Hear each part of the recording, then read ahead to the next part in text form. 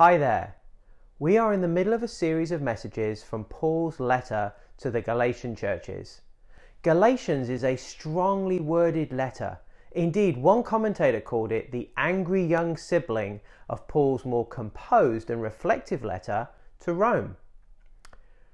I love that characterization. Paul had some really important stuff he needed the Galatians to understand and address, and he wasn't afraid to use dramatic and forceful words to make his point. Because, as Ian explained in the first message in our series, imposters in the churches were threatening to undermine the very basis of the gospel. These intruders had gained a foothold in the churches and were urging the male Gentile believers to be circumcised so that they would meet the requirements of Torah, the Jewish law. Not a big deal, you might think, but Paul understood that they were essentially saying that to be Christians, they first had to become Jews, subject to the Jewish law. And there was no way he was going to accept that. Paul challenged them that if righteousness could be gained by means of the law, then Jesus had died for no purpose. But because of sin, the law couldn't make them righteous, neither Gentile or Jew. In fact, only Jesus could redeem them, Jew and Gentile, from the curse of the law by becoming a curse for them, so that in his death, they and us have been set free from the law of sin and death, to be joined with him in the community of faith that God had always promised. Commentator Michael Bird put it like this: by the Messiah's death, believers have been rescued from the evil age. God's new world has dawned, and with it a new community has come into being, the community that God had always promised to create. The curses of the law have been borne and broken on the cross, with the result that Jews and Gentiles can be justified by faith, receive adoption into Abraham's renewed family, and fulfill the law in a new way by life in the Spirit. Jesus, not the law, is the fulcrum of God's saving action. The only way to fulfill the requirements of the law for both Jew and Gentile is in Christ by the Spirit. Paul knew there was no other way. Jesus plus anything else invalidates the gospel. We've reached the second chapter of Galatians, and I'm going to focus on just one verse today. It's a verse about which Martin Luther said, Paul explains what constitutes true Christian righteousness. True Christian righteousness is the righteousness of Christ who lives in us. We must look away from our own person. Christ and my conscience must become one, so that I can see nothing else but Christ crucified and raised from the dead for me. If I keep looking at myself, I'm gone. If we lose sight of Christ and begin to consider our past, we simply go to pieces. We must turn our eyes to Christ crucified and believe with all our hearts that he is our righteousness and our life. For Christ, on whom our eyes are fixed, in whom we live, who lives in us, is Lord over the law, sin, death, and all evil. Please turn to Galatians chapter 2, verse 20. I have been crucified with Christ. It is no longer I who live, but Christ who lives in me. And the life I now live in the flesh, I live by faith in the Son of God who loved me and gave himself for me.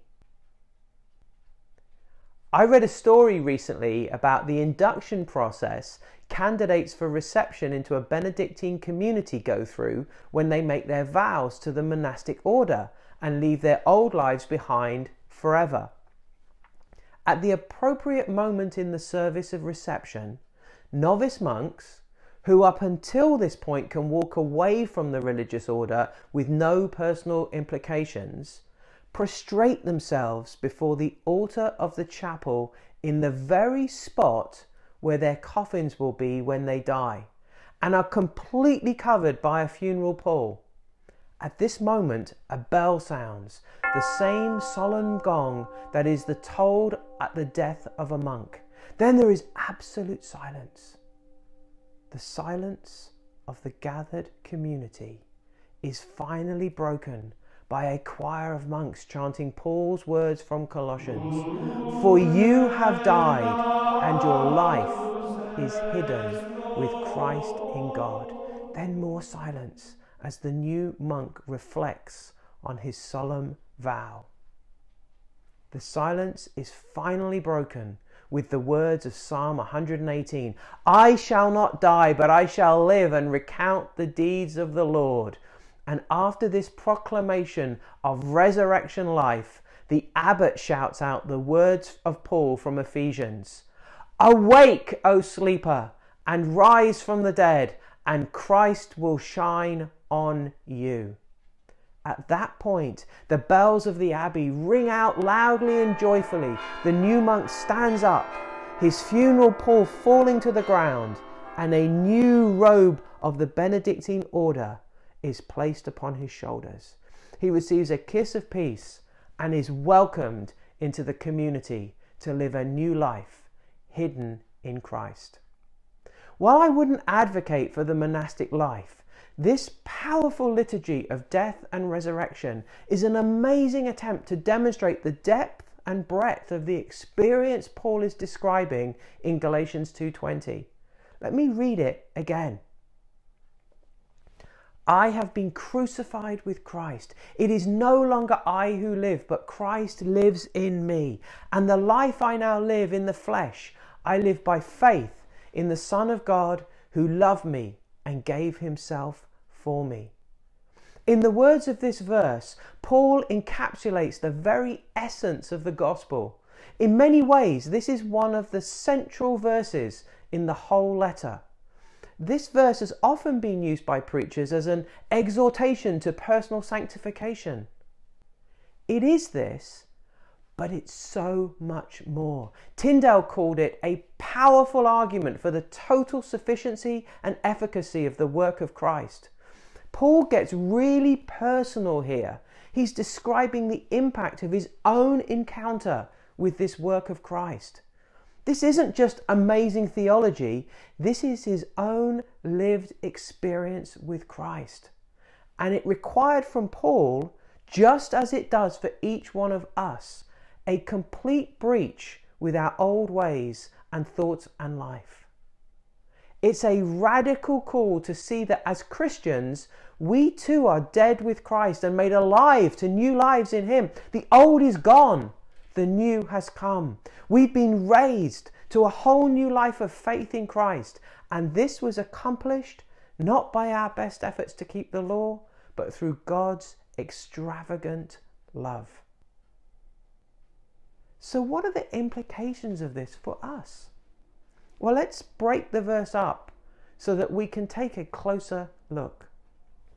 I have been crucified with Christ. It is no longer I who live, but Christ who lives in me. The Benedictine liturgy I described tries to express something of the magnitude of the implications of Christ's crucifixion. The crucifixion was arguably the most significant event in the history of the universe, and maybe even more astounding, it was a real historical event for Jesus and, Paul tells us, for us. One of the biggest dangers we face is when we inadvertently trivialize Christ's death. Being Christians, followers of Jesus, part of his body, means so much more than trying to live a good life and showing up for church meetings when we have the time. It means being crucified with Christ. So what is Paul talking about when he says, I've been crucified with Christ? Paul uses the perfect tense to describe this act, denoting a completed event, that's Christ's crucifixion, with present consequences for Paul. He's speaking about a completed work by Christ in which he, Paul, is now fully participating.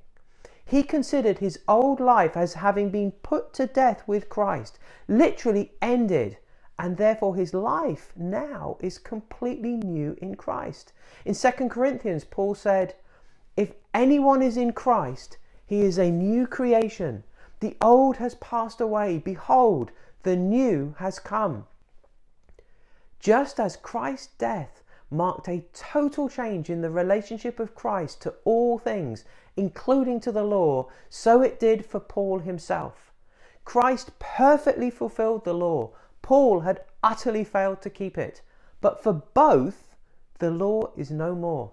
So Paul is now dead to any claims of the law to either commend or condemn him before God. And that's the same for each one of us. When we turned our lives over to Christ, we died to our old lives. That's past tense. It's done. It's not for dragging up again or going back to. It's dead in the ground. And when we were raised up to a completely new life in Him, that's present tense. Our new lives are the ones we now live. That's the ongoing consequence of the past action. Your identity is now in Christ. First and foremost, above everything else, you are now a son or daughter of God. You belong to Him. And so your old life has no hold on you anymore. It does not define who you are or what you will become. Hallelujah! You belong to Jesus now, and you are therefore free to be all that He calls you to be. Let that sink in for a moment before we move on.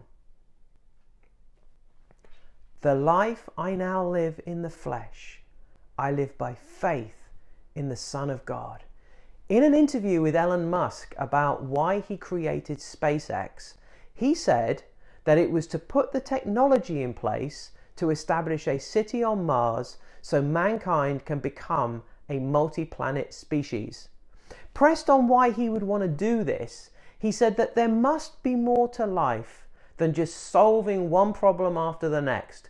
Humans need to be inspired.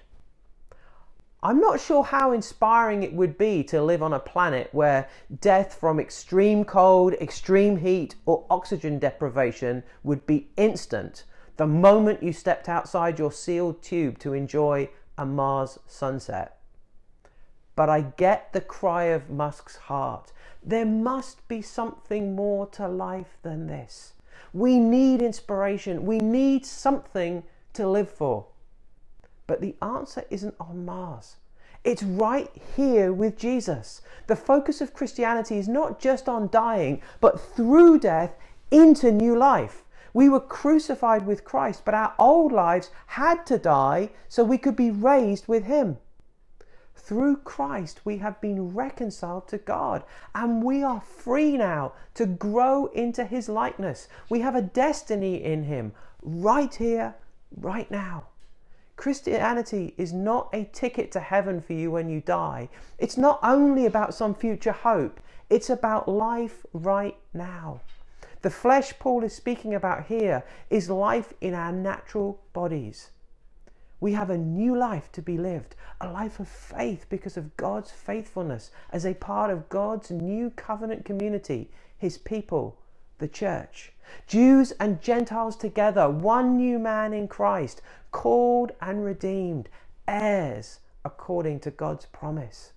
We are those that have been redeemed from this evil age. It has no hold on us anymore. We are still in our natural bodies. Don't worry, new ones are coming. But even now we have tasted of Jesus' coming kingdom, and we are spoiled for anything less. We live in the flesh, but we no longer live by its desires. Rather, we live by faith in the one who indwells us. This faith isn't bare belief or some kind of assent to doctrine. It impacts everything. It's much more than just personal piety. As followers of Jesus, we have a passionate desire to address the sin in our lives, but it's so much more than this. We have new eyes of faith to see the world through. Our vantage point has changed, and so our view of the world has changed. We are people of faith now. We live by the faith in the Son of God, not by the whims and ways of mankind. We are citizens of heaven, placed back in the world as God's ambassadors, his representatives, with a mission to share this good news of his kingdom, to show people that there is something, actually someone worth living for, to introduce others to this new life of faith that we have in Christ. And finally, he loved me and gave himself for me. We have all of this because of Jesus' extravagant action on our behalf, because of God's extreme love for us. Spurgeon said, "There is a limit to everything else, but not to the love of God. There is no bottom to it. You cannot exhaust its supply. You may drink and drink and drink again through a long life, yea, and throughout eternity you may go on receiving of this love, but you will never measure its heights and its depths and its lengths and its breadth. God stops nowhere in his love. It is as boundless and infinite as he is himself." Spurgeon adored the verse we've been examining today. He went on to say, "Take these blessed words of the apostle and put them in your mouth, and let them lie there as wafers made with honey, till they melt into your very soul. Who loved me and gave himself for me." In all these wondrous senses, keeping back nothing, reserving nothing for himself, nothing, nay, not even the name of himself, he loved me and gave himself for me. I'd love to close out our time together today doing just that. Feasting on the apostles' words, digging deeply into them, letting them melt like honey wafers into our very souls. So in a moment, I'm going to put Galatians 2:20 back on the screen.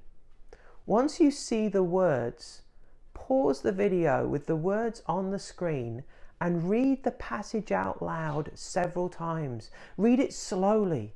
Engage with the words. Let them really touch you. If you're watching in a group, maybe each person can read it out to the group. As you listen to each other, let God's work speak richly and deeply to you. As you listen, you will likely find yourselves responding in prayer and worship, calling out in thanksgiving and praise to him. That's great. Don't move on too soon. Thank him for sending Jesus to die for you. Thank him for including you in his death. Thank him that your old life is dead and you have a new life in him. Thank him that you have been rescued from this evil age. Thank him that your identity is now as a son or daughter of God. Thank him that you now live by faith because of his faithfulness. Thank him that your life is to be lived to the full right now.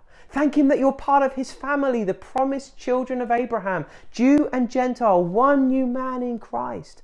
And thank him that you have a destiny and new purpose for your life. Okay, here we go. Click pause now.